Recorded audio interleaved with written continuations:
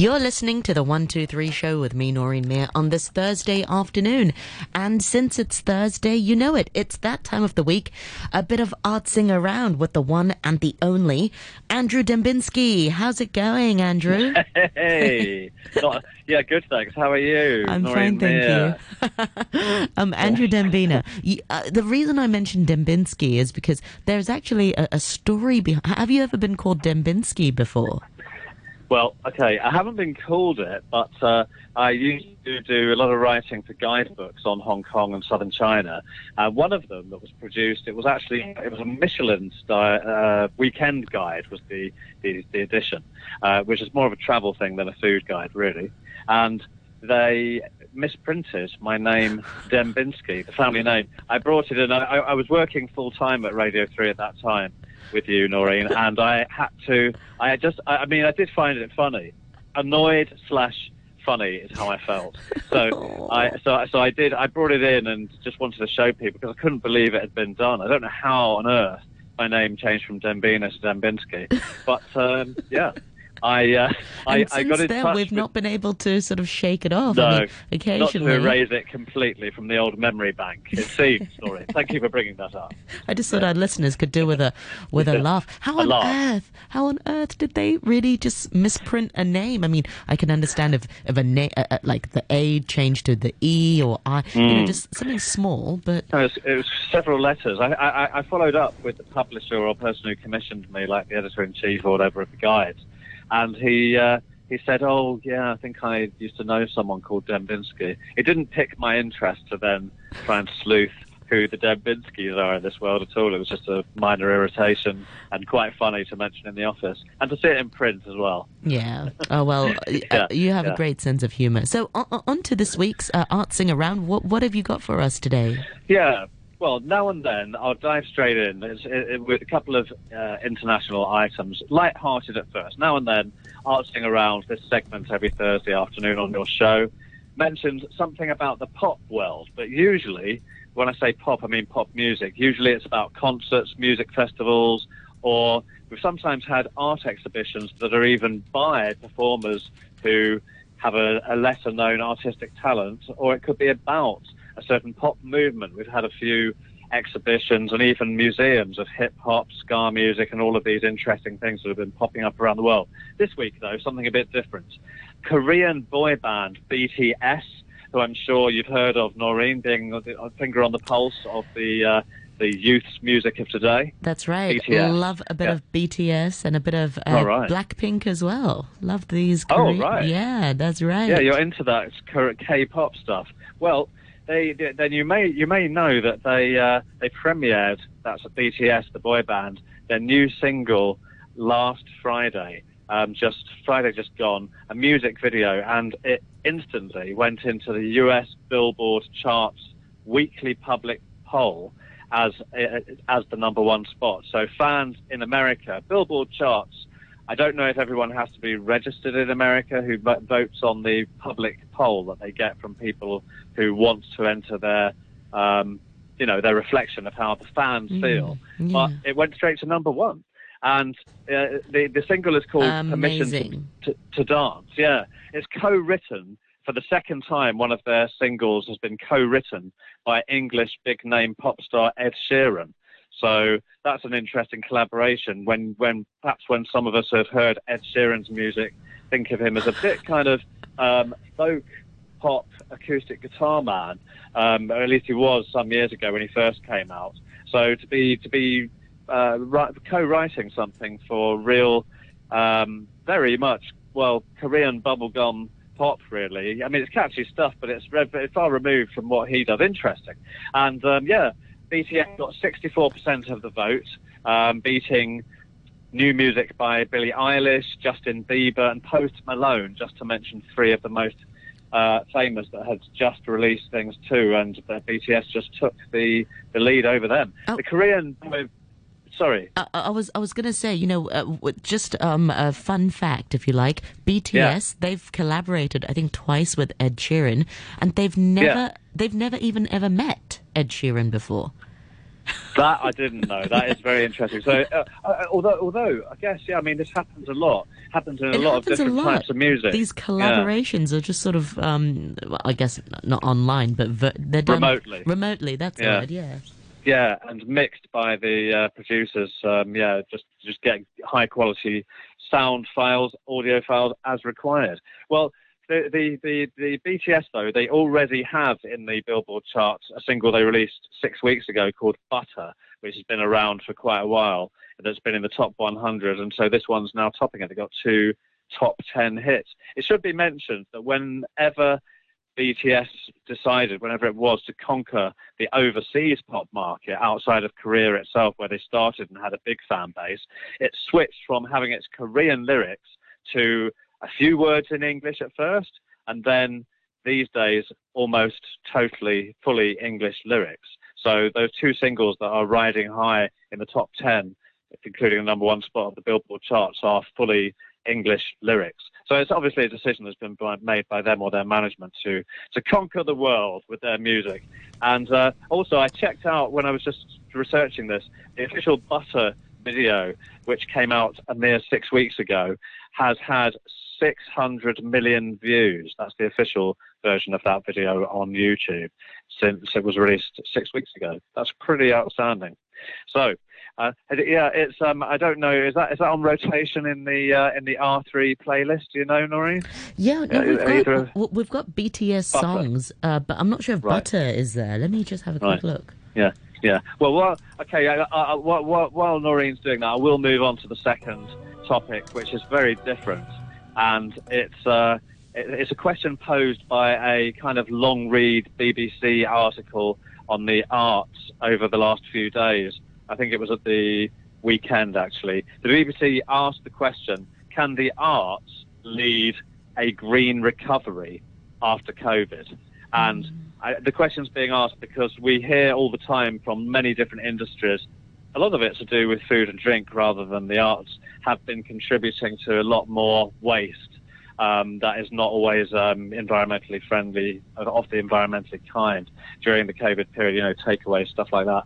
But the BBC asked that question of the arts and culture sector as it attempts to recover from the devastating impacts of the pandemic itself, with museums, art galleries, theatres and all other kind of performance areas and visual arts venues being shut down during various lockdowns to emerge and then be shut down again over a period of a year or so. It does happen, though, that during this time, a lot of the management of venues have been, and artists and musicians themselves have been thinking about how to do things in a more environmentally sort of good way to contribute to society. Some organisations do still face uncertainty that worries them more than issues like environmental concerns, whether they can actually survive to produce their art. But others, probably I guess the ones that are better funded, have been trying to do their best to rethink ways that they can use their art collections in art museums that they have in vaults. The big art museums around the world, including ones like, let's say, the Museum of Art in Tsim Sha Tsui, do have fantastic collections. Now, the art museum in Tsim Sha Tsui, of course, is run by a government department, but there are some government-run institutions for those that get subsidies in other countries too. Some of them are also mostly run by their own fundraising efforts in other places, like places like the Tate Gallery that has has about 4 of them in the UK now, and others. But they do have decided in the UK, according to this BBC article, that they are looking at their carbon footprint beyond COVID. There's not been much travel or even time to allow the public in. So while some of these offices have been still operating in the UK, they've been rethinking how they can reduce their contribution to global warming.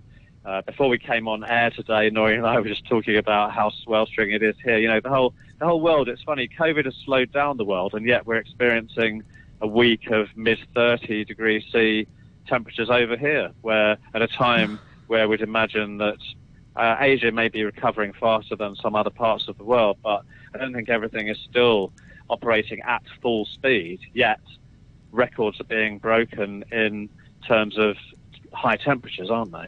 So it's different areas of the arts thinking about how they can do their bit in a way. And also it's both contribute to using more environmental materials in their canteens and cafes, reducing aircon, going for natural ventilation, which is easier to do when you're not in a subtropical climate like Hong Kong, of course, but also doing things that are good for the local community. In a different segment that I do on Tuesdays, we did talk about how some hospitals for food are growing their own and feeding it through their hospital canteens. While this hasn't happened with galleries in this report by the BBC, there are galleries that are reconnecting with the community through nature in other ways by growing parks that aren't growing edible items, but are places that offer people a place to sit and enjoy, well planted, with sculpture gardens. So in Wakefield in West Yorkshire, for example, there's a Barbara Hepworth museum, which is the late Barbara Hepworth was one of the leading sculptors of the 20th century doing abstract sculpture. So her work's a little bit like Henry Moore, who has some pieces around Exchange Square in Hong Kong. And there was some adjacent free land next to the Hepworth Museum in Wakefield, and the gallery managed during the last year to have access to that, was granted that by the government in Yorkshire, and to start to transform the wasteland next to it, pretty much concreted area, into a new public garden. And as with the hospital idea that I'd mentioned in the Tuesday Food segment, they used local volunteers who were more than happy to come in and contribute to the way the garden would be planted, and also found a way to connect with the local community, and then started maybe to pay attention to the art gallery that was the one who was actually getting this project going. People who might not normally walk into an art gallery full of modern sculptures, they found that more people were coming in and having a drink when food and drink things were still operating during COVID times, or having a look at the artwork out of curiosity. They might not have stepped in had they not become embraced as part of the community for a community project doing some garden tending, really. So that's pretty good. Back in London, and I mentioned the Tate Galleries before, 2 years ago, the Tate Gallery Group, who, as I said, have 4 galleries now, declared a climate emergency. This was in 2019, and they pledged to cut their carbon footprint by 10% in 2023. And it should be mentioned that target in 2019 there was mentioned to be cut by 10% by 5 years later.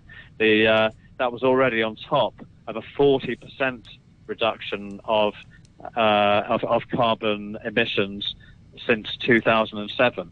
So they'd already achieved 40% reduction from 2007 within just over a decade, and they've cut it again. They found that they can find ways to streamline it even more by 10%. So all of these things coming from the arts are an interesting thing, but something actually on stage, when pieces have been performing, when they've been allowed to have different either concerts or drama put on stage or dance, something really interesting that happened is that one organisation from the South Bank Centre in central London recently presented an entire production by the resident London Sinfonetta Orchestra, who powered the whole auditorium using cycle power. They hooked up some bike machines with dynamos that operated generators, and from that they managed to get all lighting and electricity for stage lights and sound amplifiers to be generated by members of the Sinfonetta who were not performing at the time. Whoa. And I didn't send you a picture of this. I meant to, Noreen, but there are pictures around on the internet if anyone wants to check out London Sinfonetta, of the production team doing a lot of cycling, getting a bit of energy done before the performance to power up the stage and amplifiers and lights. Pretty cool idea, actually. And the composer was saying that it's something that they all put their heads together and just concocted. They thought about how could they make a little contribution to climate change. It's not going to make a huge amount, but for their performance, they managed to do it. And they hope that other production companies might start thinking along the same lines. Theatre companies don't get much more creative in the UK than another one that was mentioned, called, talking about bikes again, the Handel Bards, B-A-R-D-S. Bards as in the playwright Shakespeare is often called the Bard. So the Handel Bards, which sounds rather like handlebars, of course, its actors tour around Britain by bicycle, performing Shakespeare using only the props that they can carry in their backpacks. So it's an all-female troupe that's currently on the road in the UK right now, staging Macbeth in locations throughout Scotland and the north of England. And they literally don't have that many props because everything is in a day backpack that they have on each of their backs while they're getting around from one venue to the other between Scotland and the north of England. And they do use one electric van, 100% electric van, that carries their stage, because they have to set up their own stage, and that goes into a fully electric van. So that's quite radical in a way, to be combining a touring Shakespeare roster of plays, currently Macbeth, but doing it all by bicycle. Amazing. Around the country, exactly. In the north at the moment. Yeah. So the conclusion of all this really is that the arts are under real great scrutiny on green issues.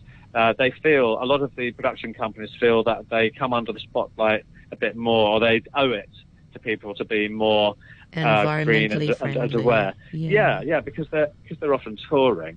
And maybe they have to rethink about, I wonder if they'll rethink about whether they would accept the opportunity, which people would normally celebrate if they're a performer, of going abroad to perform. Because, as I mentioned at the start of this particular segment today, that art galleries are looking to use what they have in their own vaults to rotate exhibitions rather than have so many overseas exhibitions coming in from abroad in the future. A number of the big art galleries in the UK have said that.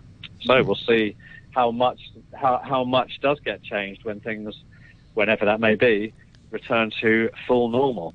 So that's a couple of things in the world outside of Hong Kong. Locally then, just for the last part of this Artsing Around segment today, just looking at a couple of things that are on. In Hong Kong, from tonight, there's a collection of virtual exhibition, webinar, and other online activities that launches from this evening.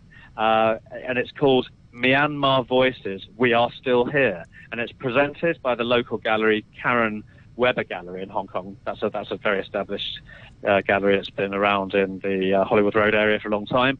And it's looking at events that have been happening around Myanmar and whether the arts are still able to reflect social issues, whether they're able to exist on non-social issues. In a nutshell, the virtual exhibition and webinars are highlighting the fact there is still an art scene there, not just in fine art, but also a little bit in performance and also in literature, poetry and fiction writing. And it's highlighting the resilience, the fact that these areas of the arts are still going on in Myanmar among contemporary artists since the coup has taken place in the country, which has been in, of course, a lot of disarray. And it's all curated by a Southeast Asian modern and contemporary art scholar whose name is Melissa Carlson. So this evening there's a webinar kicking off tonight from 6 till 7 p.m. and you can join 4 artists and curators all about visual arts in Myanmar. And tomorrow morning there's a second webinar which has a Burmese or Myanmarese poet and literature writer, established ones, both of them. And then on Saturday, you can drop into a gallery webcam live stream that's going to beam in from the Burmese capital, Yangon. Wow. And the invitation is you can join them for a virtual cup of tea or something a bit stronger and a conversation about art. It actually says, the organizer says, or you can simply take a nap while looking at a painting or two. And you want to know more about that, go to the Karin Weber, and it's KarinWeber Gallery, KarinWeberGallery.com, and you need to register for those things. Really, really quickly, if I may, I've got time, right? Yeah, go for one it. Last one. Yeah. Something also different again in Wong Suk Hang, which is home to a number of galleries, as we've mentioned before, who moved there some time ago when a lot of industrial buildings were converted to galleries. There's a showing of locally made art films. Blind Spot Gallery is presenting for the third year running something called Play and Loop 3. And it's the summer video screening program that they've been becoming known for local short filmmakers. There are 4 films that are going to be shown over a period of a couple of weeks each, and the whole thing is going to go on until September. So every couple of weeks the short films are going to change. You can check out the roster on their website, which is Blind Spot Gallery, that's all one word, .com, and find out more about the schedule of videos that are, as I say, will run until September the 11th, and they're kicking off this Saturday, July the 17th. So installations will be also accompanying the screenings. There are going to be some interesting contemporary installations by local artists who are usually the Blind Spot Gallery champions artists who have been graduated between about 3 to 10 years. So it's really a good way to see some very contemporary local Hong Kong artists' work, in this case with a bit of film and video focus. Excellent. Well, thank you so much for your time this afternoon, Andrew, and for so many great showings. You've got local and some international. I was going to play a BTS song for you, but we've only got a couple. Fake Love and Boy With Love featuring Halsey. So, and I could see that Steve's already bagged it in his own playlist. I won't be able to play. I know. Typical of Steve. Yeah. Well, we'll have to stay tuned for his show for a bit of BTS. But meanwhile, thank you so much for your time this afternoon, Andrew. Andrew Dembina, have a lovely weekend, and I'll chat to you next week. Thank you so much. Thanks, Noreen. Have a good afternoon. Bye.